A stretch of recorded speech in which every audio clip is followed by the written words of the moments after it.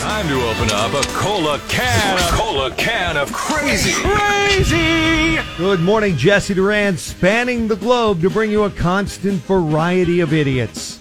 And American tourists have always had a horrible reputation. Except for Lauren, who's very respectful when she goes to another country. But somebody else wasn't so respectful on their vacation, Lauren. Oh, man. What happened? Welcome back, by the way. Let's go to the Colosseum in Rome, where on Friday, a dude was caught on video carving his girlfriend's name into a brick of the Colosseum. Way. You can't do that. Come on. For the record, the Colosseum is 2,000 years old. But this idiot thought, no, I'll just carve my girlfriend Haley's name onto one of the ancient bricks. He carved Haley and then 23. Oh, geez. I'm assuming for the year, and not that she wore 23 in sports or is a fan of Michael Jordan. No, probably not. Why didn't Haley stop him? Haley was right there next to him witnessing. She's like, come acting on, like she was happy. Equally as guilty then. But it was another American tourist, Ryan Lutz from the city of Orange here in Orange County. He was the outraged one who saw this, and he is the one who confronted the vandal and started filming him. Way to go, Ryan. Ryan, yeah.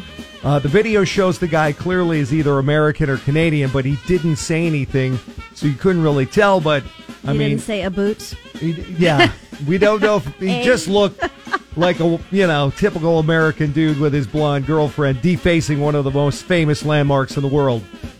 I assume Haley was the girl next to him. We don't know.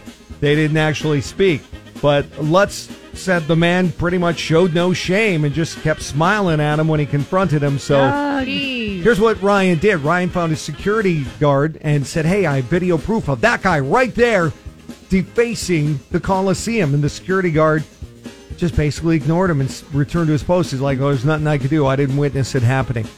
Eventually, Ryan got a supervisor at the Colosseum to pay attention. By then, the vandal was gone. Oh, my goodness. Now it's all the way to Italy's cultural minister who has called for this person to be identified and fined. So I don't know, maybe they're going to be searching the airports on the way out. They had him right there. I know, right? Talk about a missed opportunity. Previous fines at the Colosseum for defacing the Colosseum have been upwards of $15,000 American. So we'll That's see. A lot of money. Yeah.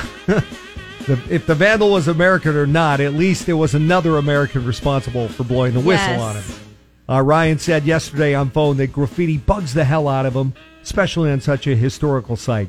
Yeah, why would you do that? I know, right? At least it wasn't some gang symbol or something dumb like I love Crocs. And that is your KOLA Can of Crazy. Crazy! Coming up next.